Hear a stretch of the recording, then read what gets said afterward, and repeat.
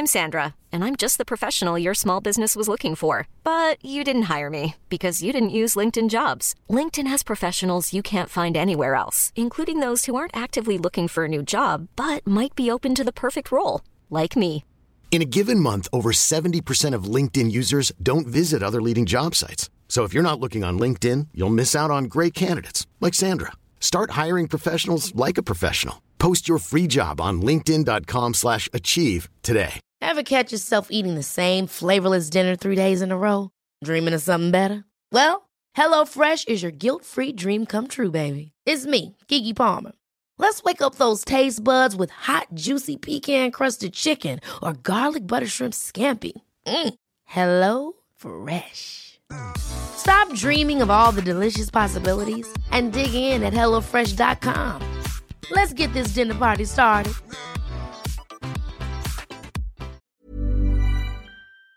Jag säger som jag brukar, äntligen är det fredag. Ja, det är så härligt. Ja. Karlaplan, det är lite grått här på Karlaplan, men Rudberg är vid gott mod ändå. Hur står det till med Delamotte? Jo, men det står ganska bra till med Delamotte. Det är grått här också faktiskt, förvånansvärt nog. Det är november, den tristaste av alla månader, om du frågar mig. Annars är det bra.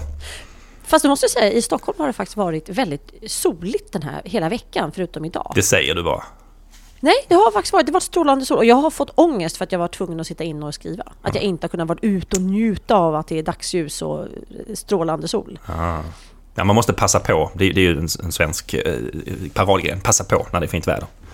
Jo, men också på något vis att det är sol i november. Det är någonting...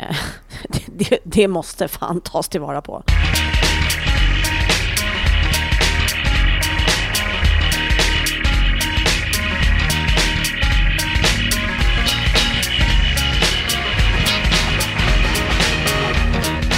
Ja, november. Jag vet inte. Det där med folk som du vet som säger att det är så skönt med årstider. Jag vet inte. Jag hade klarat mig utan åtminstone en, kan jag säga. 2. Ja. Är det så? Jag älskar årstider, men alltså, så här, man vill kanske ha dem lite kortare. Alltså vissa, just den här vintersektionen här, kunna tänka mig något kortare kanske. Absolut. Speciellt november. Ja. Nåväl, ännu ett avsnitt av er favoritpodd Lomma Karlaplan. Ja. Och idag samarbetar vi ju med Hemmakväll, som vi har gjort på de andra tidigare 2 avsnitten också. Våra vänner med allt godis och snacks. Jag tror jag har gått upp ett kilo redan så vi började det här samarbetet faktiskt. Ja. Inte bara har vi de godis och snacks, de har ju faktiskt också filber, ett väldigt utbud. Ja. Men du, lite så här vardagliga reflektioner i och med att vi ändå är vännerna i vardagen. Jag har börjat med någonting nytt. Okej. Jag vet, du låter väldigt misstänksam nu, men jag har signat upp för en danskurs. Eller rättare sagt 2 danskurser. En heter Dance Moves och den andra heter Street. Okej. Och då, när jag annonserade det här hemma, så min dotter bara, ja gud, jag vill hänga på. Bara, sorry, det här är för 30 plus. Och då höll hela familjen på att kräkas. Hon tyckte det lät så extremt töntigt och kackigt. Okej. Så när 30 plus kom in i bilden, då var det töntigt, men inte innan dess. Nej? Ja, och så kände jag mig lite så här het, för jag sa, jag ska ut i orten också dansa. Och alla bara, ja, orten, vadå? Liksom. Jag ska till Solna. Ja, det är orten här, okej? Du förolämpade hela Solna kommun nu. Ja, exakt. Ja, nej. Ja. Det blir ju att jag tycker att det är coolt också, så att det är därför. Så att det, mest att jag känner att jag vill slänga mig med heta så här street-termer. Ja, precis. Gå all in liksom. Men jag inser ju att jag är en fruktansvärt fördomsfull och dömande människa. Och då ska jag förklara varför. Och jag tror att det har med kön att göra. Jag kommer till den här danskursen och då ska jag säga också att den ligger väldigt speciellt. Den ligger liksom under en sån här viadukt liksom, under en motorvägsbro. Så det är ett ganska, jag tycker att det är ett väldigt rough område. Det är mer ett industriområde. Ja. Det finns en stor inhägnad parkering med så här jättestor höga stängsel runt omkring. Och sen så ligger det liksom insprängt under en bro. Det är riktigt street cred här alltså. Ja, ja jag vet. Och då ska jag också känna att jag tog en Uber dit. Det är klart du gjorde. Ja, inte för att jag inte kunde... Men jag hade aldrig hittat annars, kan jag säga. Helt lost. Så nu driver jag med mig själv här. Jag tog en Uber dit och tycker jag ändå att det känns lite läskigt när jag kliver ur. Och sen så fortsätter den här känslan av misstänksamhet när jag kliver in. Vilket det är en fantastisk dansskola. Det är superfräscht, nyrenoverat och liksom snyggt uppstyrt. Men utanför salen, när vi går in och dansar, så ska man liksom sitta och vänta då på sin tur att få gå in. Så sitter en man i 35-årsåldern kanske, max 40. Ganska mager. Med cargobyxor, såna här trekvartsbyxor. Och en ryggsäck. Och så tittar han väldigt vänligt på mig och säger han så här: vet du om det här är salen där man ska dansa street? Och jag var direkt, han är seriemördare. Det är klart han är. Jag var helt övertygad. Han var som världens vanligaste person som bara hade valt att gå på en danskurs. Och det, vad får jag in i mitt huvud då? Ja, ensam, enstöring, seriemördare. Det är klart han är. Självklart. Det här är ett naturlig slutsats. Fast erkänn att trekvartsbyxorna hade någonting med saken att göra också. Ja, jag vet. Och sen det här att han var vänlig. Ja. För då slogs alla varningssignaler på. Vilket är helt sjukt. För han var verkligen så här, hej, och alla var nya. Liksom, han tog ett försök till kontakt och liksom var artig. Precis, jag hade faktiskt tänkt att ställa just frågan strax sekunder innan. Men han före. Men vad är det? Vad har vi fått för samhälle när man är så liksom fördömande? För jag menar, det här fortsatte under hela street-lektionen när jag stod där och tänkte att nu är seriemördaren igång där borta. Nu kör han sina moves. Sina seriemördar-moves. Ja, och bara för att liksom så här vagga in oss i någon falsk trygghet av liksom tillhörighet och... jag vet inte. Men var han bra på dansa? Det här jag tänkte så här, fan, han var jävligt bra på dansa. Ja, men det var faktiskt. Nej, men han var faktiskt helt okej på dansa. Men vet du, jag tror också att han var väldigt lik den här otäcka mördaren i The Fall. Ja. Det med Gillian Anderson. Vilket också gjorde att för han var ju just den personlighetstypen, alltså så här helylle, jobba på socialkontoret, var väldigt jämställd, var liksom jag vet inte, men då har man ju en förstörd hjärna om man resonerar som jag gör. Ja, Ted Bundy var också väldigt trevlig, väldigt charmig. Jag vet inte om man kunde dansa street, men han var väldigt trevlig. Fram till seriemördandet utbröt, då var han inte så trevlig längre. Men fram till dess lär han ha varit. Nej, men det är ju det här. Och men jag menar att jag undrar om inte det liksom, det har gått lite för långt i vårt sätt att liksom konsumera otäcka serier när man resonerar så. Jag har ju tänkt så här, oj, han var alldeles för bra på att dansa på grupperna kursen. Han behöver egentligen inte lära sig, utan han här får leta upp sina nya offer. Den hade jag hade gått dit. Ja, då ska jag säga så bra var han ju inte. Nej, okay. Det var liksom inte... Vi trappar ner honom lite grann. Men du la ut en bra bild på din Insta ju. En liten dansbild. Ja. Jag har skickat den till dig förut. Och det finns ju faktiskt en ännu värre bild när jag liksom visar typ hela härligheten, för klänningen är så kort. Men, och det var inte därför jag skickade den till dig, utan det var bara för att det är en grotesk bild på mig när jag dansar. Alltså... etiketten fuldansa har ju verkligen... Jag blev förvånad faktiskt att du la ut, för jag tänkte att du måste gjort ett misstag här, för den kan de inte ha lagt ut, men jo då, full självinsikt, pang ut med den. Ja. Men det roliga var, det var någon också som skrev då på Instagram, det där är inte min favorit i Gidhoff. Man bara, men vänta nu, jag lägger upp en sjukt knäpp bild på mig själv, där jag så driver med liksom, verkligen med mig själv också. Ja. Och så bara, nej, det där var inte min favorit. Nej. Var det inte. Nej. Det ska sägas, du har peruk på dig och dansar. Du är inne i dansandet. Ja, kan man säga.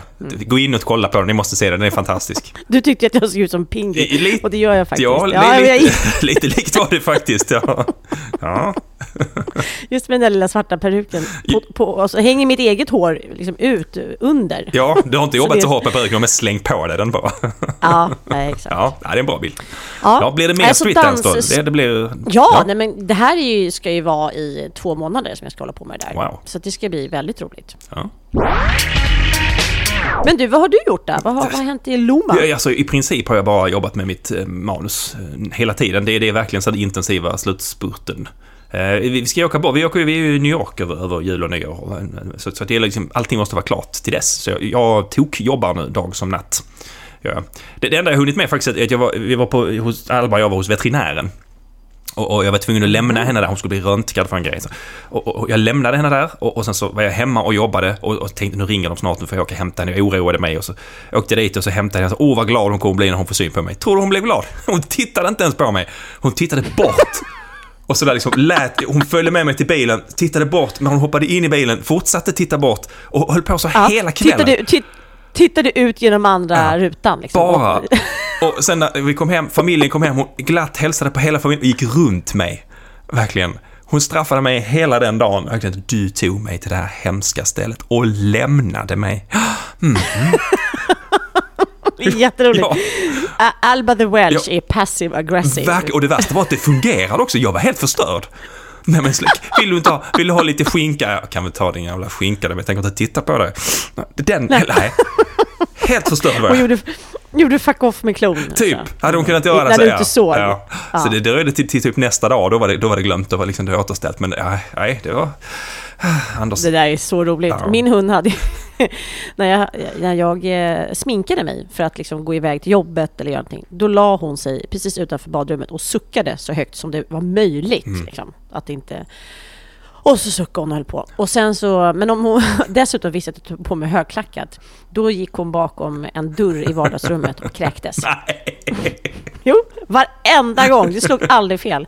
Förmodligen var det någon sån här stresspåslag hon fick eller någonting. Men det var bara, nej nu jävlar, nu ska jag spy här. Bara demonstrera, få upp en liten hårboll eller något äckligt. Hon visste liksom att när du tar på det högklackat är det 0 chans att jag får följa med. Det var det som den ja, exakt, då var det. Ja. Men också att de kan psyka ut den. Alltså så här, hur går de tankebanorna till då in i hundhjärnan? Ja, det var verkligen, just att verkligen hur det fungerade på mig också. Jag blev utpsykad av en Welsh Springer Spaniel. Alltså säg, vad jag för psyk om jag inte pallar det liksom. Nej. Ja, det var min vecka. Det har hänt lite på bokfronten också i veckan. Framförallt på ljudboksfronten. Ja, det har börjat röra på sig. Och nu är det inte då ett ljudbokskrig som vi har berört förut, utan nu är det egentligen en utveckling av en massa saker, kan man säga. Ja, först så var det på Kulturnyheterna på radio att det var en av de här väldigt populära skrivarkurserna, jag tror det var Folkuniversitetet faktiskt, de införde en delkurs att skriva för ljud, en dedikerad kurs i att hur man skrev för ljud. Och så frågar man runt på lite andra skrivarskolor om de anpassade sig, och så var det lite bä och lite bu, och ja, man kom väl aldrig riktigt fram till någonting. Men vad man ville liksom leda bevisning var att riktningen gick mot ljud. Och det var ju rätt intressant. Skriver man på ett speciellt sätt om man skriver bara för ljud? Och det är väl framförallt Storytel som driver det här fram. Storytel har ju en egen serie som Storytel Original som är skrivna direkt för ljud. Och så fick man det där är, alltså, jag har ju också skrivit då tillsammans med Mikaela Bley det här radiodramat som heter Sviten. Jättebra. Och då fick vi, och jag håller faktiskt på att skriva på ett annat projekt för dem också, för P1 nu. Men det är att skriva för ljud, då är det för sig radioteater mer egentligen. Alltså då ska man, det är som ett mer radiodrama. Men det är väldigt annorlunda att skriva för ljud. Det är någonting annat. Och man framförallt så skrev vi såna här roliga grejer som att Amanda nickade, men det hörs inte. Okej, det är extra bra just när man skriver för ljud. Ja. Men vi fick också lära oss just hur man gestaltar i ljudet på ett sätt. För det är ju faktiskt sjukt svårt, ska jag säga. Alltså man får ju också jobba mycket med röstläget. Och, jag kan säga så att ska man skriva bara för ljud, då tror jag att det krävs egentligen kanske mer dramaturgiskt kunnande än att bara skriva för både ljud och text, om jag ska vara krass. Jag tror att det är väldigt mycket svårare än man föreställer sig att det är. Ja, jag försökte också tänka efter. Det var någon av de här lärarna också som var intervjuad som sa lite kloka saker kring det här med ljud. Att till exempel att man lite oftare måste sammanfatta det som nyss har hänt. För att i en bok kan du stanna upp och sen så kan du bläddra tillbaka. Katten var det nu som hände. Och kan du liksom, med ljud blir det ju så bökigt. Så därför så ska man, enligt den här läraren i alla fall, lite oftare sammanfatta det som nyss skedde i förra kapitlet. Så måste huvudpersonen i detta kapitel tänka igenom, vad var det nu som hände där? Jo, det var det som hände. Så att man förklarar det framåt hela tiden. För man tappar den här flippmöjligheten. Och det måste också göras på ett snyggt sätt. Alltså, så att inte det blir liksom klichéartat eller krystat. Och precis på samma sätt så kan du ju inte skriva sa hon, sa han efter varje replik. Nej. sa Torsten, sa Marianne, utan du måste liksom, det är de här grejerna som du och jag har pratat om förut, att man Torsten lutade sig framåt, då vet vi att det är han som ska säga nästa replik. Och att man på det sättet gestaltar vem som säger vad. För att säga sa Marianne, sa Torsten, det funkar inte. Då stänger vi av på en sekund. Men tänker du på det när du skriver dina vanliga böcker? Tänker du överhuvudtaget på att den här ska också spelas in som ljudbok så att jag bör... Nej, inte det minsta. Nej. Och grejen är att mina böcker har ju funkat som ljud ändå, och det tror jag är för att jag är utbildad i att skriva filmmanus från början. Så att jag tror att jag redan har liksom haft den skrivstilen i mitt sätt. Och för jag är ju en av de författarna som väldigt fort blev väldigt stark inom ljudboken. Ja, för det är en annan, och det har ju du också varit. Ja, det är en lite intressant grej där. Alltså, vissa böcker funkar ju jättebra som ljud och andra gör det mindre bra. Och varför gör de inte det?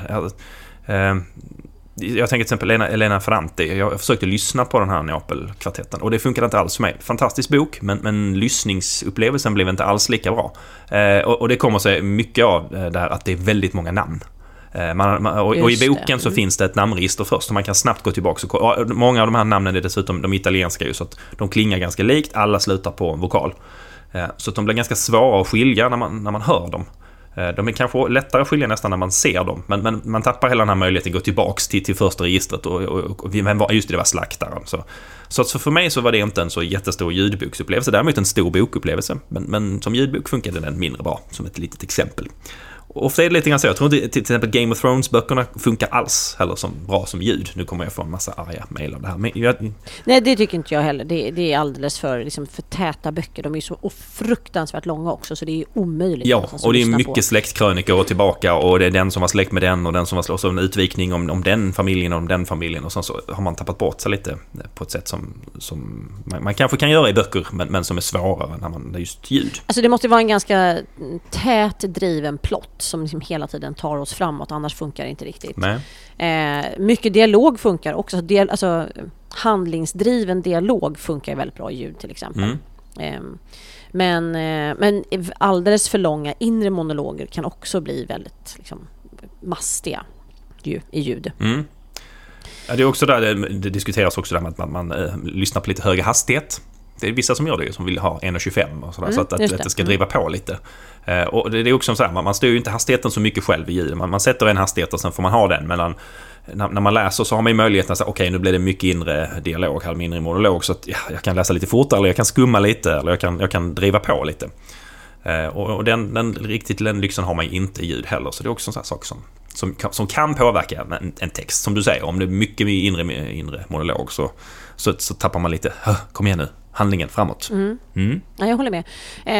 Jag har också, till exempel har jag 2 författarskap som Jörn Lier Horst kan jag bara lyssna på. Och det är för att jag hittade honom i ljudet. Och det var när jag maratontränade faktiskt. Vilket gör att nu kan inte jag läsa hans böcker, för det blir helt fel. Det blir kortslutning.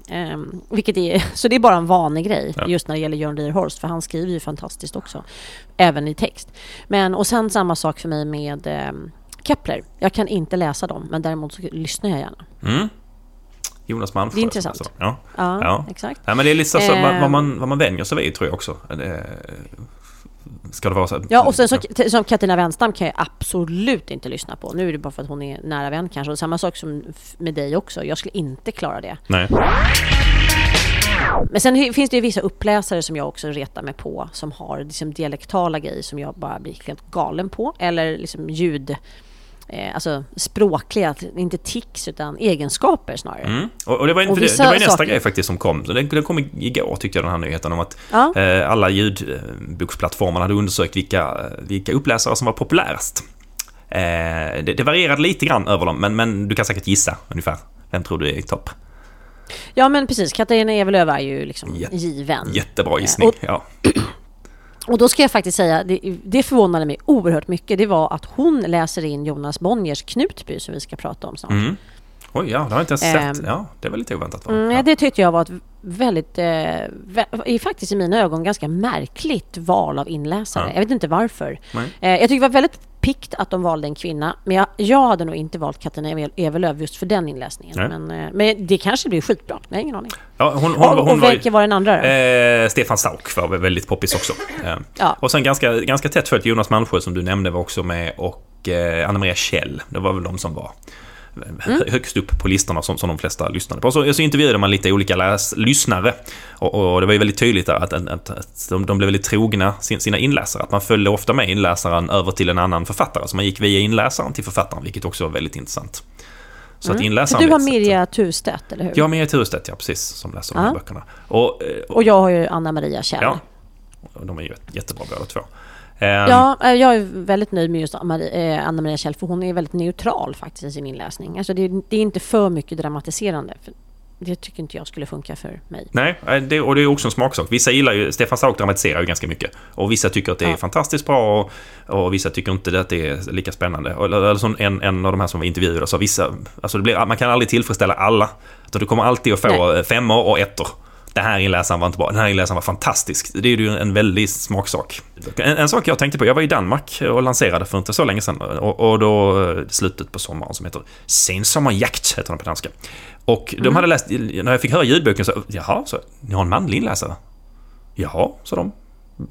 Precis som att inte det var någonting. Så, men jaha, vi brukar ju normalt sett, alltså i Sverige kör vi ju vanligen så här att om det är kvinnlig huvudperson så är det oftast en kvinnlig inläsare. Det finns säkert undantag, men normalt är det upplägget. Och jag skulle bara utan att veta säkert säga att det är nog fler kvinnliga inläsare än vad det är manliga. Gissar jag, men det är bara en gissning. Medan de var det så, nej, men i Danmark vi vill ha mörka röster, så det ska vara manlig inläsare på nästan på allting. Jaha, där ser man. Ingen aning. Jag vet inte om det är sant, de bara sa det. Säg någonting bara så han blev tyst. Han ställer en massa dumma frågor här. Men det är intressant, för att jag valde ju en manlig inläsare för mina 3 första J-Doff. Och det var mitt eget personliga val. För jag ville ha en man, i och med att jag tyckte att det skulle bli mer neutralt. I och med att jag hade först Maria J-Doff som huvudperson, men även Torsten och Augustin. Då tänkte jag att då testar vi att köra en manlig inläsare. Men vi fick ju mailstorm. Liksom. Folk var ju så här, det kan inte vara en man som läser det här. Det funkar inte. Det blir fel i huvudet på oss. Ja. Så det var faktiskt därför vi var tvungna att byta. Så det förvånade mig. Men det är konstigt. Det finns inga exakta regler att följa. Nej.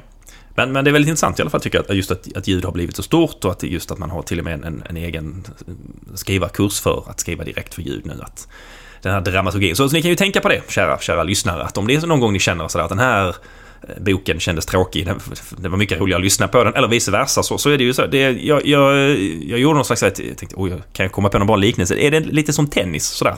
Det är samma sport, fast underlagen kan ställa till det ganska mycket. Vissa är grusexperter, andra är gräsexperter.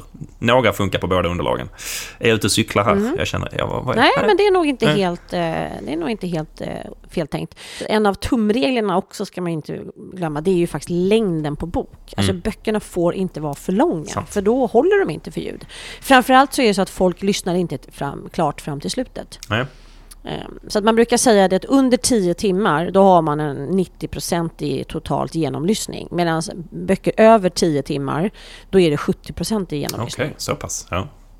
Ja, det påverkar också. Det här är mellan tummen och pekfingret, men det är ungefär där. Och det tycker jag låter rätt rimligt. Liksom. Jag tänker mig också att kanske början har blivit ännu viktigare också. För att det är det här med valfriheten. Det är lite som med Netflix och HBO och sådär. Att när man har så stort utbud så blir man kräsnare. Jag är i alla fall så med tv-serier. Jag har inte hunnit dit på böcker än, men med tv-serier är jag verkligen så att jag ger den första 10-15 minuterna. Och är det då inte bra, då ska det mycket till om jag ska fortsätta. Verkligen. Då ska någon annan ha sagt, ge det på några avsnitt för det blir bättre. Men i och med att det finns så mycket annat bra, varför ska jag lägga tid på det här? Och kan det vara så lite med ljudböcker också? Man sitter med det här enorma utbudet. Lite som att gå in på hemmakväll, du vet. Hur väljer jag rätt? Nej, det här var ingen vidare. Jag tar det här istället när det finns bra grejer. Och då ska jag jag håller helt med dig, för att jag kan tycka att viss feelgood är bra, men jag också vet att det finns fruktansvärt mycket dåligt skriven feelgood i Sverige just nu. Jag är ledsen, men så krass är jag. Och det märks väldigt tydligt i början. Då är det så här, jag hör liksom de första par minuterna om det här är en välskriven bok eller inte. För nu håller man på att spotta ur sig feelgood bara för att liksom det är mycket, de får många lyssningar digitalt på ljudfil. Men jag tycker att det krävs sin författare även det. Ja, men jag tror det är just det att när man har så stort utbud som man har nu, att man blir kräsnare helt enkelt. Man är inte så förlåtande, utan fångar det inte en direkt så byter man smak eller stil eller vad det nu blir för något. Hoppa till någon annan. Så det kan väl också vara en sak att tänka på med ljudbok, att det gäller verkligen, det tänker man väl på när man skriver så att säga vanliga böcker också, framförallt när man skriver krim, att man ska ha en lockande ingång. Fast det är faktiskt inte bara krim, utan även egentligen i de flesta olika genrer så vill man ha någon slags, man vill ju väcka läsarens intresse på ett eller annat sätt och få med han och hon in i berättelsen. Men kanske är det ännu viktigare just när man är på en ljudboksplattform där det är så lätt att byta.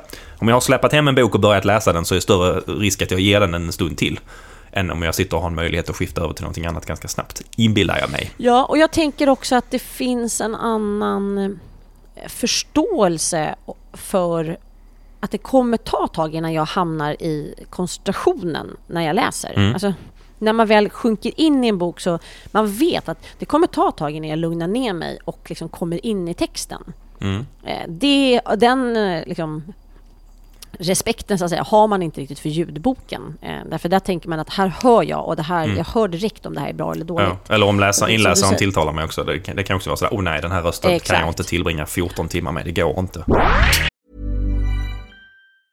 I'm Sandra, and I'm just the professional your small business was looking for. But you didn't hire me because you didn't use LinkedIn Jobs. LinkedIn has professionals you can't find anywhere else, including those who aren't actively looking for a new job, but might be open to the perfect role, like me. In a given month, over 70% of LinkedIn users don't visit other leading job sites. So if you're not looking on LinkedIn, you'll miss out on great candidates like Sandra. Start hiring professionals like a professional. Post your free job on linkedin.com/achieve today. Ever catch yourself eating the same flavorless dinner 3 days in a row? Dreaming of something better? Well, HelloFresh is your guilt-free dream come true, baby. It's me, Keke Palmer. Let's wake up those taste buds with hot, juicy pecan-crusted chicken or garlic butter shrimp scampi. Hello Fresh. Stop dreaming of all the delicious possibilities and dig in at HelloFresh.com. Let's get this dinner party started. Since 2013, Bombas has donated over 100 million socks, underwear, and T-shirts to those facing homelessness.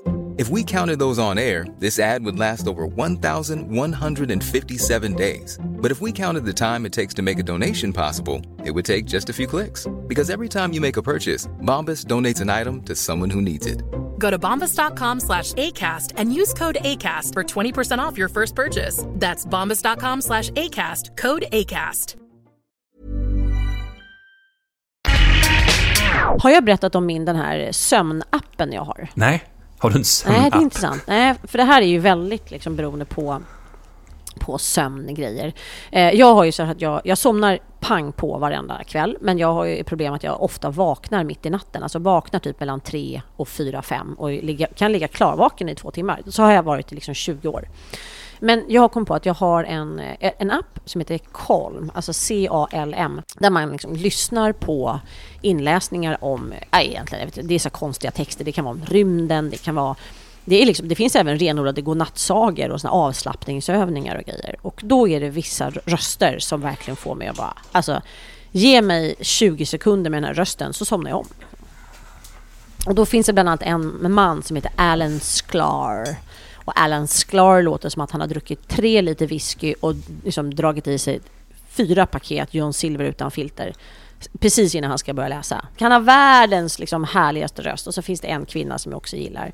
Så att det här har ju de jobbat väldigt mycket på, så då kan man ju ladda ner just sin röst så man vet det det. Och det är olika. De berättar även godnattsagor för barn, alltid på engelska då. Men så där är ju också en utveckling av ljudet, tycker jag. Jag undrar, när kommer det här på svenska? Det har väl redan börjat, ska vi se. Jag tänker på den här för barn i alla fall, Kaninen som inte kunde sova, som blev väl en jättehit. Exakt, det är ju en sån. Ja, den slog ett stort på ljud, att man lyssnade på den tillsammans innan man somnade. Och så somnade både föräldrar och barn och sov i sängen sen. Det var rena den verkar ju så fruktansvärt lång, tråkig och sövande. Den fungerade uppenbarligen oerhört bra. Den har sövt miljoner barn över hela världen vid det här laget. Men jag tycker det är fascinerande då på något sätt, de här skillnaderna. Vi pratade om också, Jonas Gardell skrev ju för inte så länge sedan en krönika om det här med hur olika texter var, hur han skrev olika. Om han skrev en text som han själv skulle läsa upp på ett eller annat sätt eller framföra, då skrev han ju på ett sätt för det skulle passa hans röst. Då skrev han någonting som var för ljud som någon annan skulle läsa upp, då skrev han lite på ett annat sätt.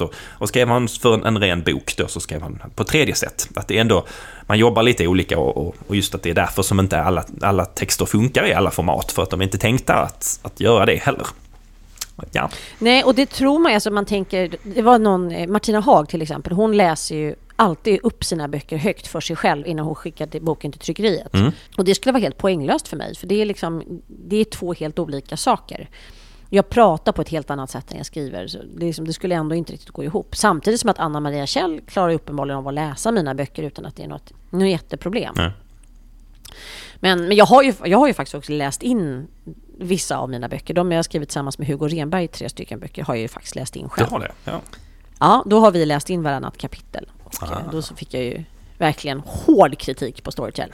Någon så nasal och jobbig röst. Fan, ta bort, byt inläsare för i helvete. Aj då. Aj. En praktisk grej faktiskt, på tal om våra vänner på hemmakväll också. Det här med ljud. När man läser en vanlig bok så kan man äta nästan vad man vill. Men det här hårdtuggade godiset blir svårt att käka när man har ljud, tycker jag. För jag överröstar helt enkelt mig själv om jag lägger in en sån här hård historia och sen ska man samtidigt lyssna och så liksom det blir bara sprak-knak i lurarna. Nej, och där faller ju chips bort när man lyssnar. Det är ju faktiskt väldigt irriterande. Jag skulle komma dit. Och om det finns en svaghet med ljudboken är det nog den. Ja, faktiskt. Av allting. Man kan inte äta chips samtidigt som man lyssnar. Nej, framförallt inte vickningschips. Så kommer ju faktiskt in på ett sånt här, men vickningschips vill ingen ha, Anders. Men där passar ju skumtomtar rätt bra in. Alltså. Och också mjuk lakrits funkar ju. Bridgeblandning är tveksamt faktiskt. Ja, den är nog gränsfall. Jag vill känna efter. Det måste jag nästan prova. Kan jag äta bridgeblandning och samtidigt lyssna på ljud? Ja. Annars är det ju skumtomtesäsongen är ju faktiskt öppen nu, så jag stötte på mina första. Jag testade någonting igår. Skumtomte med polkasmak. Den är god. Det var faktiskt fruktansvärt äcklig. Det smakade som att man blandade hostmedicin med skumtomte. Det var så pass? Okej. Jag tyckte det lät jättegott, men nej. Ja, men då hade jag väntat, alltså då hade det varit bra om de hade haft i liksom polkagris knaster. Alltså så att det hade blivit, men nu var det bara smak av polkagris. Det räckte inte. Man bara behövt små bitar liksom. Alltså, annars skumtomtar är jag svårt förtjust i. Chokladöverdragna skumtomtar. Det är gott. Yummy. De är trevliga. Och funkar som sagt jättebra till ljud. Just. Vi måste nästan göra en godislista. Vilket godis passar bra till? Skumtomtar är ju högst uppe, definitivt. Överhuvudtaget, som du sa, lakrits som det heter här i Skåne då. Ja, mjuk lakrits funkar bra. Men du, en annan grej jag tänkte på. Jag hade 2 olika biogodis som jag alltid köpte när jag var liten och gick på bio. Eller liksom fram till vuxenåldern när man fortfarande gick på bio. Foxkålor. De här liksom citronkålen. Gula, ja. Ja. De köpte jag bara på bio. Och samma sak M-kulor. Jag kommer ihåg att jag köpte de här stora kulorna med de lite blåaktiga, hårda historier som smakar lite surt sådär. De också var bara biogodis, köpte de aldrig annars. Vad då för någonting? Lite så här stora, lite bumlingar tror jag de heter. De är lite lila eller blå. De finns som rosa också. Lite så här syrliga historier. De finns fortfarande. Hårda. Inte funkat i ljud kan jag säga. För att det hade förstått hela ljudboksupplevelsen. Det tar ett helt kapitel och tugga sig igenom. Ja, fast man kan inte tugga på dem. Det är hårda. Ja, man kan. Så småningom gör man ju det för man blir lite otålig i alla fall. Och gör man det så tappar man ett helt kapitel i boken man lyssnar på. Så det kommer inte funka. Ja, men det förstår jag. Men det är så här bumlingar heter de när vi var små. Ja, det var också så. Det var biogodis. Aldrig annars. Det var verkligen att det hade vi aldrig på bio. Nej, för det där kallar man ju i USA kallar man det för jawbreakers. Just det. De är lite jawbreakers är ännu lite större, men inte det Sverige. Och de fanns ju, alltså jawbreakers var väl egentligen sådana stora fast tuggummi. Överhuvudtaget kan jag säga amerikansk godis. Som jag sa, vi ska åka till USA. Vi kommer att ta med oss svensk godis. För att det här, mycket av det amerikanska funkar inte. Nej, alltså vi kommer åka till hemmakväll och fylla på. Det kan jag säga för att alltså mycket av det här amerikanska. Alltså det är vissa grejer jag gillar med M&M's typ och det finns några andra, men väldigt mycket av det amerikanska är Hershey bars som är deras stora chokladupplevelse. Hershey's, det är inte alls gott. Det smakar blä. Flisigt, lite som en slags dålig blockchoklad eller någonting. Det är inte alls gott. Ja, exakt. Lite sån här, vad hette det? Sån här, ja, men precis sån här blockchoklad som man typ bakade med. Det var en fruktansvärt äcklig choklad när det var så här nödgodis man tog en ruta från mormors kylskåp. Verkligen, man måste vara superdesperat för att komma dit. Nej, men det är liksom deras det här är vårt bästa choklad. Verkligen. Är det det är inget. Men jag såg en dokumentär om det när man gjorde choklad i England. Det var så här Kvick och ja men du vet alla olika deras chokladsorter. Och då hade man gjort olika undersökningar i alla länder. Sverige säger att Marabou är den bästa chokladen. Och i USA så säger man att den chokladen är absolut bäst. Och i England så säger man. Så att det är oftast vad man är uppvuxen med. Så är det ju. Så, men jag tycker det var intressant hur smakerna skiljer, för att de har ju också naturligtvis jättestora godisbutiker där. Men jag tyckte väldigt mycket av deras godis smakade likadant. Det var väldigt mycket också som var surt. Och så var det så liksom 25 olika varianter, men allihop smakade likadant. Så att vi gick från det där till att oj, nu ska vi gå och äta amerikansk godis. Nej, det gör vi inte. Vi tar med oss godis hemifrån. En stor påse. Det kommer det bli. Men du har ju också, precis som jag, tonåringar hemma. Och förra året så köpte jag mest på skoj såna här Kinder adventskalendrar till alla 4 tonåringarna. Ja. Och så ställde jag i vardagsrummet deras namn på. Ungefär som att de vore liksom 4-5 år gamla. Ja. Och de var ju så löjligt glada över det här. Så att jag kände att i år ska jag tänkte jag faktiskt kanske göra egna, jätteambitiöst små julkalendrar med små egna smågodispåsar för varje dag. Klarar dina barn att hålla det? För att alltså, vi hade med julkalendrar till USA och den var ju liksom typ 8 december så var ju den i tom. Så det låg ju bara papper överallt. Alltså, jag har ju en person här hemma, han är äldst, jag ska inte säga några namn, men jag avslöjar honom genom ålder. Han går ju loss på de andras. Ja. Det är väl snarare det. Ja. Så är det när man är äldst och störst. Vi kom fram till lakrits och vi kom fram till skumtomtar. Har vi något tredje godis som är bra att äta just i ljudbok? Vi har uteslutit ju... Ja, men sockerbitar, alltså sådana. Och, alltså, jag älskar ju att blanda sockerbitar med salta sillar. Okej. Det var ju spännande. Det är faktiskt en jävligt rolig explosion i munnen. Så det kan jag rekommendera. Ja, vi lägger den till listan. 3 godissorter som vi rekommenderar till, som man ska njuta av till en ljudbok. Jag kom på en till. Kolaflaskor funkar också. Ja, överhuvudtaget mjukt. Sådär. Men inte jawbreakers. Nej, inga bumlingar. Jag hade faktiskt en jätterolig bioupplevelse jag måste berätta om också. Det var Tinker Tailor Soldier Spy. Det är väl Daniel Alfredson-filmen från några år sedan. Den är ju lite långsam i tempot. Och det satt en kille bredvid oss. Vi var på sån här bio där man satt på liksom små bänkar. Så man hade 2 platser ihop, vilket var jättegulligt. Så Anette och jag hade en. Och så bänken bredvid satt en ensam kille. Han hade med sig en jättestor flaska läsk och så hade han med sig en hel påse fläsksvålar. Och han liksom börjar käka de här mitt i Tinker Tailor. Och det hörs jättehögt när man äter fläsksvålar. Vickningschips är ingenting mot fläsk. Jäklar vad det knastrar. Och han knastrade och sen drack han det så här också. Klunk, klunk, klunk, jättehögt. Och sen sjönk han ner i den här bänken. Ofta en liten stund så somnar han där också ovanpå det här. Och snarkar sig igenom hela den här filmen. Och vaknar typ till eftertexterna.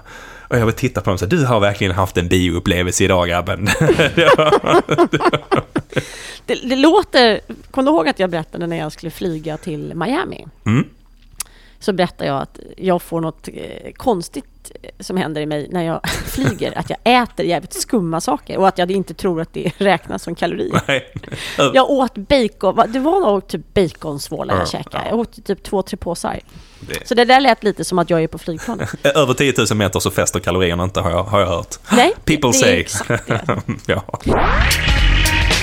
Men du, det här tänkte vi faktiskt på häromdagen. Vi var ute och käkade brunch och sen förra helgen.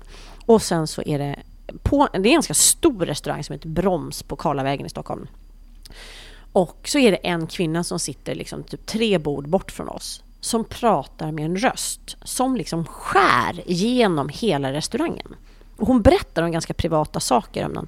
Hon är väldigt bitter på någon snubbe hon har träffat. Och hon är väl liksom, hon är 50-55 kanske. Och hon ser faktiskt jävligt tråkig ut också. Hon berättar på ett jävligt irriterande sätt. Men alltså ljuden skär genom hela. Och då tänker man, det där har jag ofta. Att det är en röst som liksom går igenom bruset. Så jävligt liksom nasal och irriterande. Vad är det? Ja, det är precis som att det är någon frekvens som är lite vassare där, ja.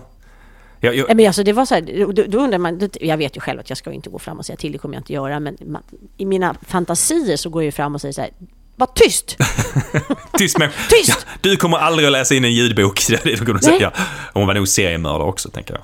Kanske. Men jag undrar, är det liksom lite förknippat med lite dålig hörsel eller är det bara, alltså vad är liksom, för jag tycker det där är så fascinerande. Det är ju samma sak som ett återkommande problem tycker jag när man framförallt åker tåg numera, när folk sitter med hörlurar och pratar telefon. Ja.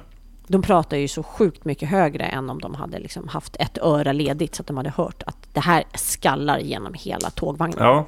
Jag har ett annat problem, för jag har ju såna ljudisolerande lurar, noise cancelling som lurar på mig när jag reser, vilket är jätteskönt, man blir av allt det där. Men de lyfter ju fram vissa frekvenser också. Den blockerar ju ofta som en bas, man blir av med bruset liksom. Men vissa frekvenser lyfts fram, så plötsligt kan man ju höra någon som sitter så här 4 rader bak, och så, precis som du säger, jag hör bara den ena bra. För att just den frekvensen som han eller hon, ofta den hon faktiskt pratar på, verkar förstärkas av lurarna. Så jag hör väldigt, väldigt bra hälften av ett samtal, vilket kan bli väldigt intressant också. Det är som du säger, det är någon frekvens som tydligen bär bättre än andra. Ja, för jag kan förstå, det där är väldigt intressant. Det där skulle jag vilja se en analys på. Men jag tänker också för att jag kan ju förstå om det är så att barnskrik liksom skulle vara liksom bryta igenom alla ljudbarriärer. Och sen så har jag ju förstått, det här kanske är en myt om att ambulanssirener till exempel är utvecklade efter en person som skriker högt på hjälp. Ja. Att det skulle vara samma frekvens liksom på det, för att man ska liksom haja till, och det känns ju som att det är väldigt mycket högre nivå på sirener, men ändå så eller den här som man spelar i vissa så här parkeringshus och ställer man inte vill att ungdomar ska hänga. Det finns ju någon sån här ljudskrämma du kan ha där de spelar ett väldigt högfrekvent ljud som vi gamlingar inte hör, men som ungdomar tycker känns jobbigt. Undrar om det ens är sant. Men, lite som en hundvissla fast för... Ja, för sen så sa man ju också det att på McDonalds förr i tiden, jag vet inte om det är så längre, att man spelade precis lite för hög irriterande musik, lite så här högfrekvent upppoppad klassisk musik, som man blev stressad, som gjorde att man snabbare skulle lämna restaurangen och lämna plats för nya kunder. Jag vet, det känns lite som en vandringssägen, för annars blir man stressad när man kommer in, går man ut igen, men ja kanske. Varför inte? Ja, nu ska jag äta min Big Mac jättesnabbt.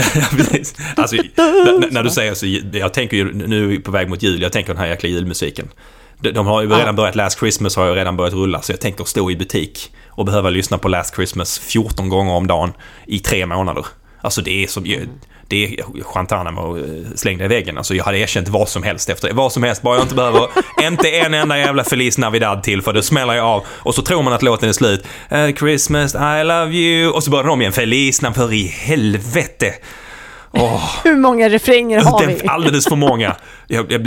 Om jag någonsin är i ett falling down ögonblick, så är det är liksom julmusiken. 23 december där. Då känner jag att nu är det fan nog alltså. Jag har stor beundran för de som står i butiker och bara lyssnar på det här dag ut och dag in. Man måste stänga av på något sätt. Men... där fick jag äntligen ventilerat lite. Vi ska ju göra liksom New York julhandel också, så det blir mycket Feliz Navidad, det kan jag tala om. Jag återkommer på det ämnet. På tal om högtider har vi ju en viktig högtid framför oss på söndag. Ja, det är Fars dag minsann. Ja, det är det. Ja, hur firar ni det? Jag vet inte, men jag ser fram emot det med spänning. Jag har redan försökt skriva upp förväntningarna högt. Gått runt så här och nynnat på små sånger om vad pappa vill ha på första dag. Här kommer en lista. Men de bara tittar på mig som vanligt. Så, du är inte klok. Jag skulle gissa att det blir lite fika och sådär. Och så hoppas jag få någon bok. Faktiskt, det är väl min plan. Hur har ni lagt upp det? Nej, men mina barn är hos sin pappa, för att de är ju hos honom den här helgen, och jag tror att de kommer fira även sin farfar. Men jag tänkte ta ut min pappa, han ska faktiskt få Knutbyboken av Jonas Bonnier först, och nu har vi ett litet samarbete just kring den boken, men det hade jag tänkt ändå, för jag vet att min pappa var väldigt förtjust i Helikopterrånet. Och min pappa läser ju väldigt mycket, framförallt nu som pensionär är han väldigt läsande. Jag gillar din pappa, han är jättetrevlig. Ja, han är faktiskt ganska mysig. Men jag tänkte faktiskt överraska honom med att bjuda ut honom på en boozy brunch. Ja, det tyckte jag lät lite pikt ändå en söndag. Tycker jag också. Dricka lite så här mimosa eller någon sån här, alltså champagne med lite, vad är det? Persiko... juice eller någonting. Lite sånt där, lite mysigt. För det tror jag han kommer uppskatta. Så det ska jag försöka hitta någon bra plats för på söndag. Men då kan vi gå in på våra boktips. För vi har ju lite boktips till er. Som den här gången så presenterar vi dem tillsammans med Bonnier-förlagen. Det blir Wahlström och Wistrand och Albert Bonniers förlag faktiskt. Har vi 2 tips från. Du var redan inne på det första. Ja, men precis. Och det är då Knutby av Jonas Bonnier som jag inte har hunnit läsa. Jag är så taggad på den. Därför jag har inte heller lyssnat på Peter-dokumentären om Knutby. Nej, jag tänkte först ta mig an Jonas bok och sen lyssna på dokumentären. Så att jag tänkte köra en all in i det under helgen. Ja. Jag är så taggad på det. Jag har faktiskt fått den redan och börjat läsa den. Och den är jättespännande. Det är ju en dramatisering. Han har ändrat en del namn, Jonas, och han har lagt till, som man gör när man dramatiserar. Han har talat om ganska tydligt i början liksom, att det finns skillnader mellan verklighet och dikt, men det allra mesta är baserat på verklighet, det som verkligen har hänt. Och man behöver inte dramatisera särskilt mycket för att det är en helt galen historia, hela Knutby. Historien med barnflickan som på något sätt tror att här kommer det sms från Gud som säger åt mig att mörda människor. Men det jag faktiskt tycker mycket om med boken är att det finns ju väldigt mycket snaskiga detaljer egentligen i berättelsen. Den här pastorn som fälls för han har ju sex till höger och vänster. Han är ju sexberoende. Han ligger ju med allting som har en puls typ. Men Jonas, han får inte i det, utan han berättar ju en berättelse här som egentligen handlar om makt, om hur det är att ha så mycket makt och hur det här med makt faktiskt korrumperar människor väldigt lätt om det inte finns några kontroller. Det är bara att titta på Donald Trump, samma sak. Alltså det finns ett skäl till varför man inte kan släppa igenom en människa obegränsad makt, för det slutar nästan aldrig väl. Och i det här fallet slutar det ju väldigt, väldigt illa. Gud vad spännande. Ja, jag tycker han har gjort det bra. Helikopterrånet var en jättebra bok. Jag har inte hunnit läsa färdigt hela boken än, men jag tycker att så här långt så är det väldigt lovande. Jag såg också att Sydsvenskan hade gett en jättefin recension. Det är en spännande berättelse och Jonas är ju så duktig på att berätta också de här sanna historierna, fast på ett sätt som gör att det inte känns dokumentärt, fast man ändå har grundkänslan är ju att det är det på något sätt. Ja, men dramatiserad dokumentär kan man väl kalla det lite grann. Får man säga. Det är ju true crime fast med lite dramatiserade inlägg i det. Så att den Knutby är definitivt för den pappa som vill läsa, och många pappor vill ju det faktiskt, har jag upptäckt. Sånt som ska ha hänt på riktigt. Det ska inte bara vara hittepå utan det ska ha hänt på riktigt. Så den kan jag definitivt rekommendera till sån pappa. Din pappa till exempel. Ja, men min pappa, precis. Och sen har vi ju då det andra boktipset. Har du börjat läsa? Eller nej, Annette har läst den. Annette har läst den. Jag skriver ju samtidigt så jag har svårt att hinna med och göra så mycket samtidigt. Men det är ju Camilla Grebes Skuggjägaren. Camilla, hon vann ju häromåret, vann hon i priset för årets bästa svenska kriminalroman 20. Ska jag säga rätt? 17, va? Ja, i hård konkurrens med bland annat mig. Hon vann även Glasnyckeln då för husdjuret.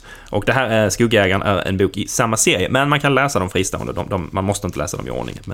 Men även den här är nominerad. Ja, och hon, precis, jag skulle komma till det. Hon är nominerad igen. Hon är en av de böcker som är nominerad till priset för årets bästa svenska kriminalroman. Och Skuggjägaren handlar ju om en seriemördare. Men som verkar över väldigt lång tid. Det första mordet sker faktiskt på 40-talet. Och sen hoppar man fram till 70-talet, 80-talet och sen så till nutid. Och vi får följa 3 olika poliskvinnor som på olika sätt berörs av den här mördaren eller morden då. Så att man får, förutom att man får en väldigt spännande spänningsberättelse, så får man även se hur det är för att vara kvinnlig polis på 40-talet och sen på 70-talet och sen i nutid. Hur det där har ändrats. Camilla har gjort ett riktigt grannlaga researcharbete och hon har intervjuat poliser som har jobbat på den i den här tidsperioden. Så det är någon slags samtidsdokument samtidigt som att det är en väldigt spännande krim. Otroligt bra berättargrepp och kul. Jag tyckte det var skitsmart också. Ja, en väldigt intressant take på liksom hela deckargenren tycker jag Camilla har lyckats med. Jag tycker det är svin. Och jag skulle gissa att hon ligger bra till för att vinna det här priset också för att det här är ett kul grepp att i samma bok så får du läsa vad du befinner dig en stund på 40-talet och en stund på 70-80-talet och en stund i nutid också och på något sätt ändå en ramberättelse som spiller igenom på de här. Och jag tänkte på när jag läste på om den, och Annette har pratat mycket om boken också, att det finns en bok som heter Jag försvinner i mörkret av Michelle McNamara som handlar om en seriemördare på 70-talet i LA. Han kallas för The Golden State Killer kallas han för.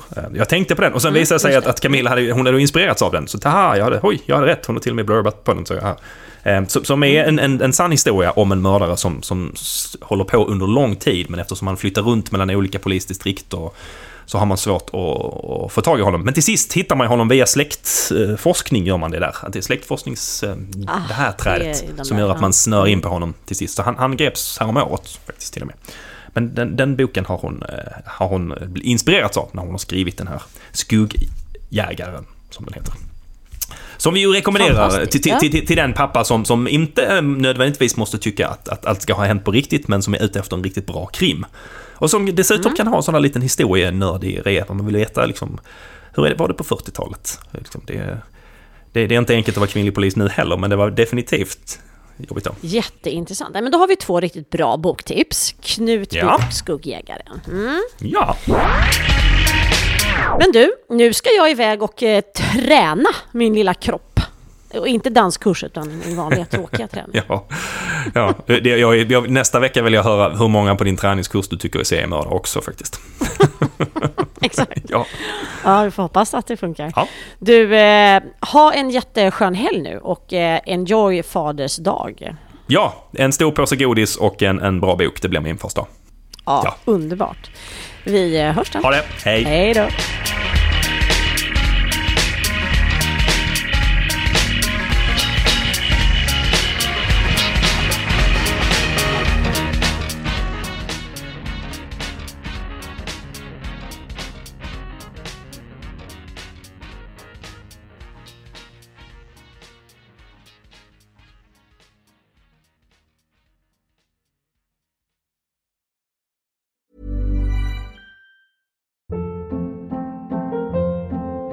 Hold up. What was that? Boring. No flavor. That was as bad as those leftovers you ate all week. Keke Palmer here, and it's time to say hello to something fresh and guilt-free. Hello Fresh. Jazz up dinner with pecan-crusted chicken or garlic butter shrimp scampi. Now that's music to my mouth. Hello Fresh. Let's get this dinner party started. Discover all the delicious possibilities at hellofresh.com.